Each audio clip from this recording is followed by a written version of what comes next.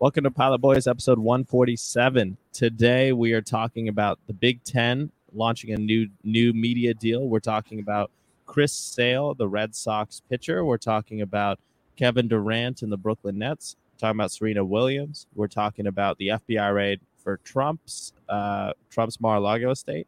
And finally, Paul Manafort and a little bit of leaking that has happened with the Russians. So stay tuned. We have a fun episode in front of you. Buckle up those seatbelts, put the trade tables up. The Pilot Boys are about to take off. Let's get it. So, V, let's start first with the Big Ten. What are your thoughts on, first, this is like a landmark deal for the Big Ten. They're getting about $350 million from just Fox, or just CBS, and this is Fox, CBS, and NBC that are bidding on the media rights or that are essentially a part of this deal.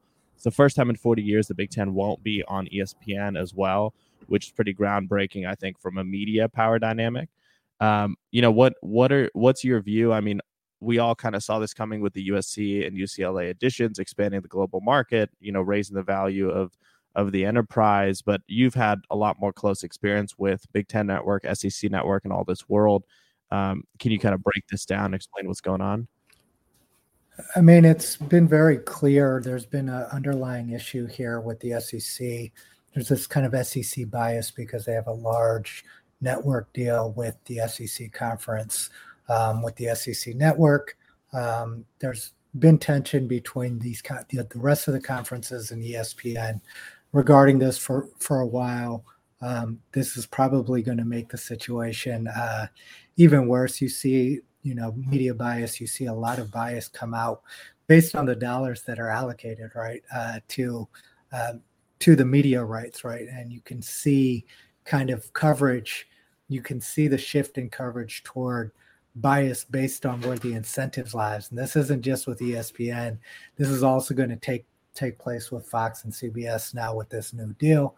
But, when USC and UCLA joined the Big Ten, that's what this was about. That's what it's always about, is expanding the footprint for TV media deals. I mean, it's very similar but different than what has kept baseball afloat for so many years, are these kind of regional based TV deals. But with these networks now, when you expand your footprint from East Coast to West Coast, it's a numbers game. And so the numbers in terms of the TV deal, it was only a matter of time before the Big Ten renegotiated their media deal. And when you see the sheer dollar figures, you start to understand why NIL is necessary. When you see the amount of money that is being generated, as you said, $350 million just from Fox.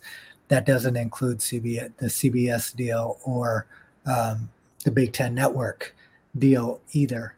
Now, Big Ten Network is a subsidiary of Fox as well, so that's not much of a reach there. So I don't know if the Fox deal is the Big Ten Network deal, and that's why it's so large. I didn't dig into the fine print there, but that's what I'm assuming. But again, this will create an interesting dynamic because ESPN does kind of dominate the 24/7 aspect of the news cycle, and so we'll see a lot of favorable Alabama articles from ESPN this year, and a lot of favorable Ohio State stories from Fox. Dude, that's exactly what I was thinking, is like how much more SEC bias is going to end up in ESPN, and how much more, how much less essentially Big Ten focus is going to be there. That it's already kind of been the kind of main media narrative has been a very SEC focused thing. But I think what is also interesting is that the Big Ten is getting a larger deal than the SEC network, and obviously they're negotiated at different times. The markets grow, so that's a big part of it. But from my kind of Midwest pride, I'm just glad to see something from the Midwest doing really well like that. You know what I mean? It's fun that it's the conference that our team's a part of that is building so well. And the Big Ten commissioner, I think that the biggest slip up they had was how they handled COVID, but every other move they've made since then has just been very on point. So, shout out to them for building a big empire out of what was just a college football conference. Again, should that happen in amateur sports? who knows? At the end of the day, at least we got to see it happen. It was, and it's going to be fun. I think for me out here on the West Coast, I have no idea how this affects me. I don't know if I'm going to have to buy the streaming. I don't know what that looks like for this year. So that's really going to be my big question coming out from this is like, what does this actually do to the fan experience? Kind of moving this thing forward, there was a fun headline that I actually have in front of me. Red Sox starter Chris Sale broke his right wrist in a bike accident. This is not fun for him, but funny in a sense because this is his second season. This is off the field injury. He played 5.2 innings this season. Last year only posted 42.2 innings and had a season-ending injury as well. He's out for this season. Just a string of bad luck at this point for a guy like that. You just have to be humorous about it because it's a few years in a row now. Have you ever seen these types of stories like pan out in a different way? Like baseball is obviously a different sport. I think a pitcher falling off a bike or breaking his wrist in a bike accident is very surprising to me, to be honest, especially in city of Boston, which is has great public transit, but also cars don't drive that fast. Bikes, kind of do their own thing. This sort of injury thing is relatively uncommon in pro sports. Do you have any kind of sense as to this type of culture and like how this would affect their team, and what does this look like in the sport of baseball as well? Well, I mean, this is the reason when these guys are getting paid as much money as they get paid. This is why it's important, why I'm a supporter and advocate of the contracts having language in them that precludes them from certain off-field activities. Now, this situation specifically, riding your bike is not the same as like riding your motorcycle. It is a regular physical activity that he could be doing just to keep up with his cardio.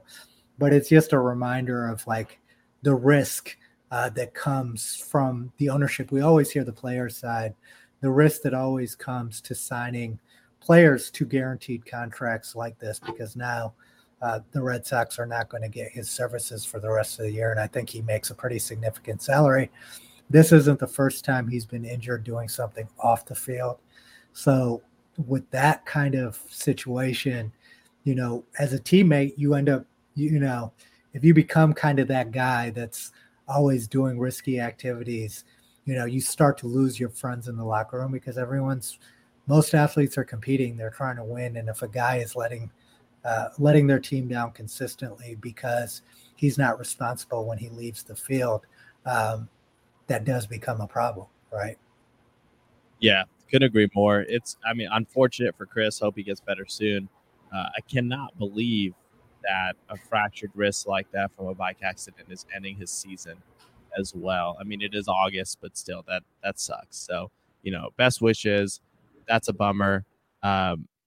Something else happening in sports that I think is, kind of a major moment is Serena Williams just announced that she's getting ready for her retirement from tennis. Serena, obviously the GOAT of I would say of tennis, but of women's tennis for sure. 23-time Grand Slam champion, and starting to voice that while she loves the sport, she's starting to feel a desire and a pull in other areas of her life. Definitely going to be missed in a major way, and definitely one of the most impactful athletes in the sport, really ever. Her and her sister. What's your feel about this, V? I'm always a supporter of Serena Williams, specifically the stance that she takes, because I don't think, some people are saying, well, she's whining or complaining. She's just pointing out the reality that the reason that she has to quit the sport that she loves is because if she wants to have a family, she has to actually carry the child and go through that, versus a male athlete like Tom Brady able to continue to play till 45, 46, 47. I think it was interesting that she brought that point up. I don't think that I didn't view it as her complaining. I viewed it as her just highlighting a reality. You know what I mean?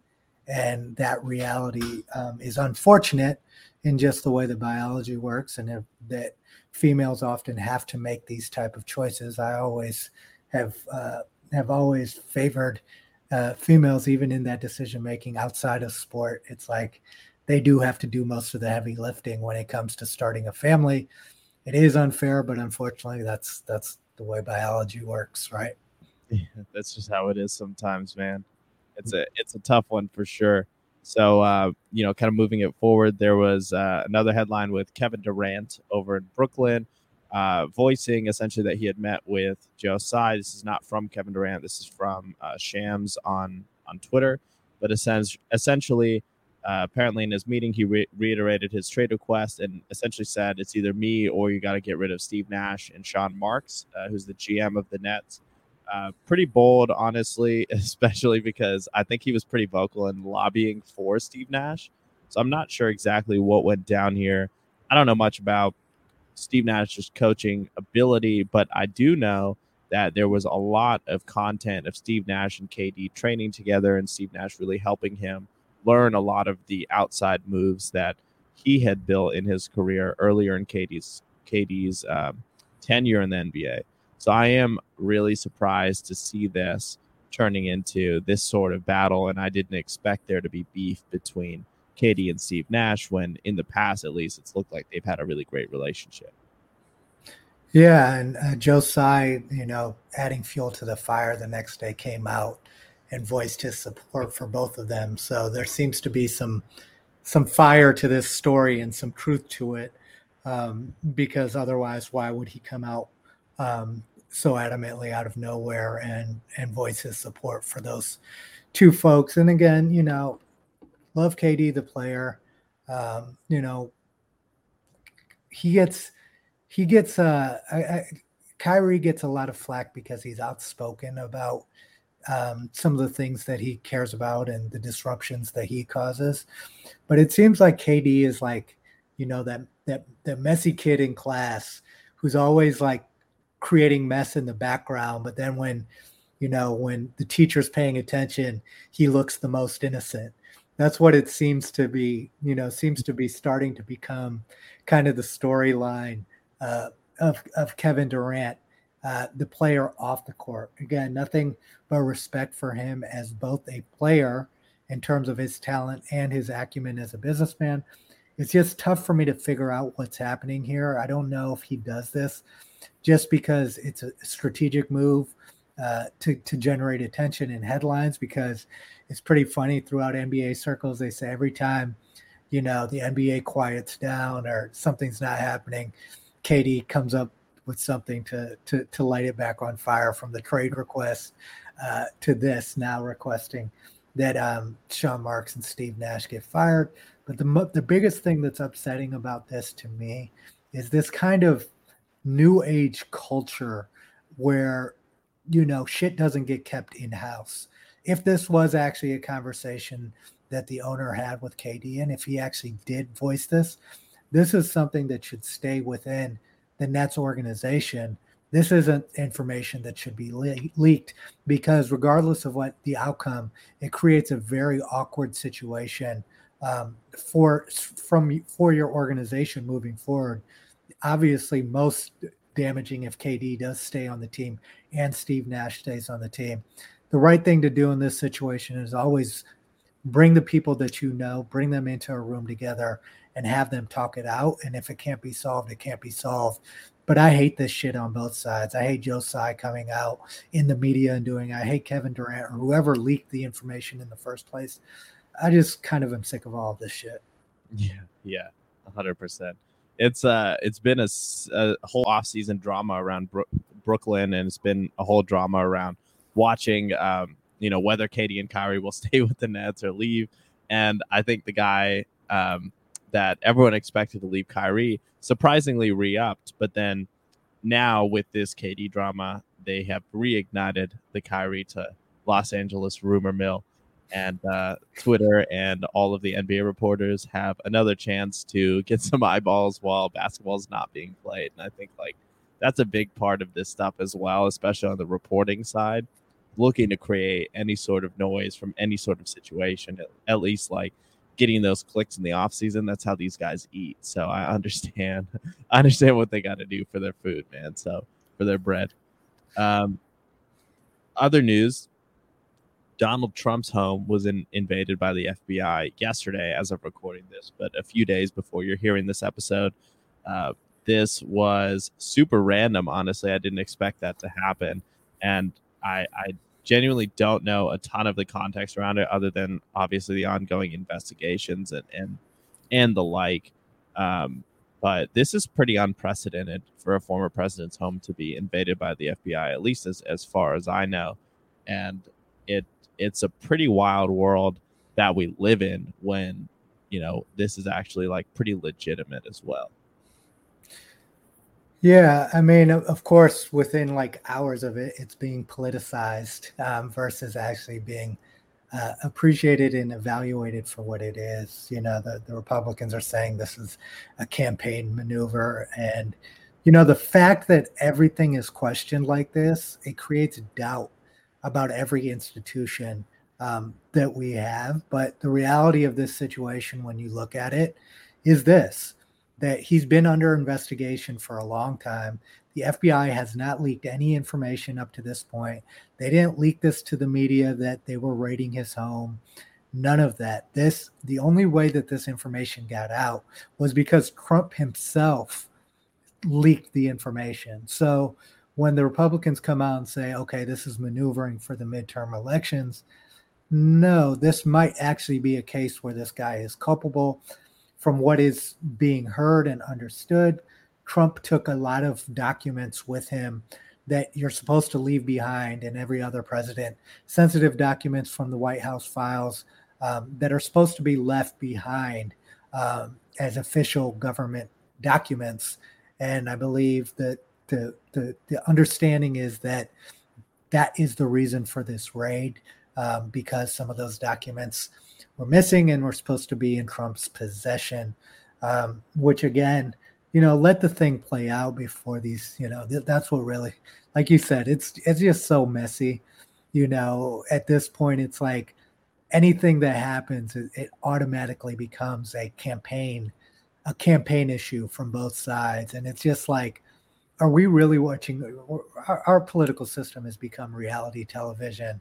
And it's sad because, for us, we have to ask the question, like, these are the people that we're putting in, having responsible for all the things that we don't want to be responsible for. Dude, 100%. I was also thinking about this, just doing FBI raids and like sending the FBI to pursue other folks. It's like swatting essentially, but for politicians at the end of the day, right? Like when you really look at government, a lot of the threats they make to each other, they're not going to enforce any of their laws on each other. No, they're not. Scare tactics for politics and for power. So it really, like, if you boil it down, they're just swatting each other at the end. There's no way that they're going to send Trump to jail, right? Like that. This is essentially don't run for president. That's what this is. Is like, don't run for president. We have dirt on you, and it will get exposed if you actually do campaign. That's what this is about. 100%. And he absolutely will. And then the dirt will get exposed and nobody will care, because that's how the cycle goes. Another interesting story in the political sphere is, it's funny, last week it came out that that Nancy Pelosi's husband had sold a significant stake in NVIDIA, which is an international chip maker. And people didn't understand why he had sold it at a loss, and the timing of that. I just saw the headline today that Joe Biden announced funding and support for the development of more American semiconductors and chips. So people act like this isn't that his sudden sale of, tens of millions of dollars of shares wasn't triggered by some inside information about this deal going through. And NVIDIA yesterday dropped about 9% out of nowhere as well. So we'll see if they actually investigate this case for insider trading or not. That's the truth of like what's really going on. And they won't investigate this, right? Like they never really investigate the insider trading that's happening in Congress. But that's a great example just to showcase like how people are actually running this country. So it's a huge story last week. Everyone's worried about the controversy. And then when the story, it's so funny how this works. Then when Biden actually announces it, no one's talking about that sale anymore. It's just interesting to me. You watch it and you think like, okay, this is like the most like deliberate like smoke and mirrors, and it's not even that hard to see through, but you just Yeah. have the attention span of like 4 days. You know what I mean? You can Yeah. remember 4 days ago, like you can see through all this bullshit, and like for some reason, no one can remember more than like 7 seconds, like a goldfish. Because everyone's just, I mean, that's everyone's looking for that next stimulation, right? And it's like, that's what it is. Even the Trump thing yesterday, like I got like 15 text messages like Trump got raided by the FBI. I was like, so this made you stop everything in your day to tell everyone you know that Trump got raided by the FBI. Like, okay, good. Whatever happens, happens. Does it impact your life that much? But 5 minutes later, they're probably talking about something else. So Yeah, there's a whole lot of people that would like to see him go to jail and have some sort of trouble, but when you get into that level of power, like there's very little that can really truly affect you. It's a lot of it is just it's signaling. It's signaling that we all buy into as a country, and it's signaling that unfortunately, all these laws that we follow, the people who are setting the laws don't follow any of them.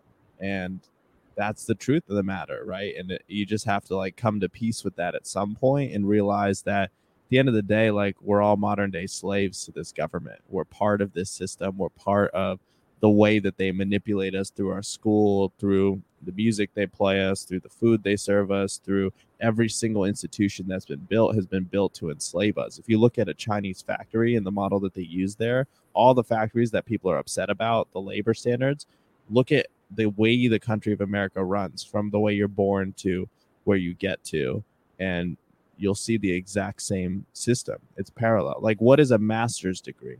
A master's degree is a slave being trained to think like their master. That's what a master's degree is.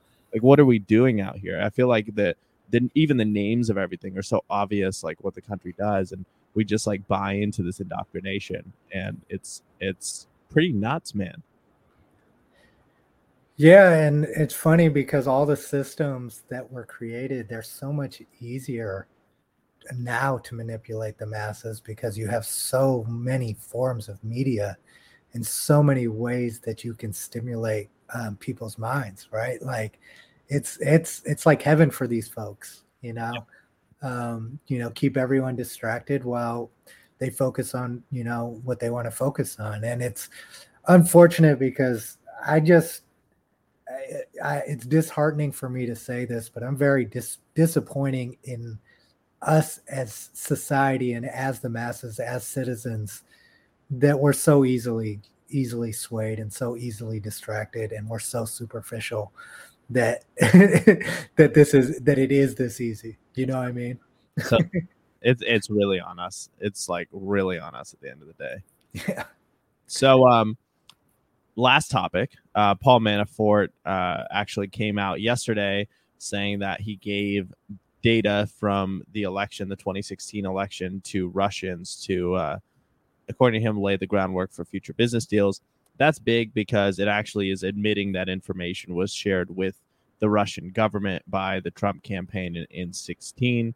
I think we all know that with the Cambridge Analytica stuff, with all the political ads that were run, there was obviously, some interesting, I'll say, means involved in winning that election.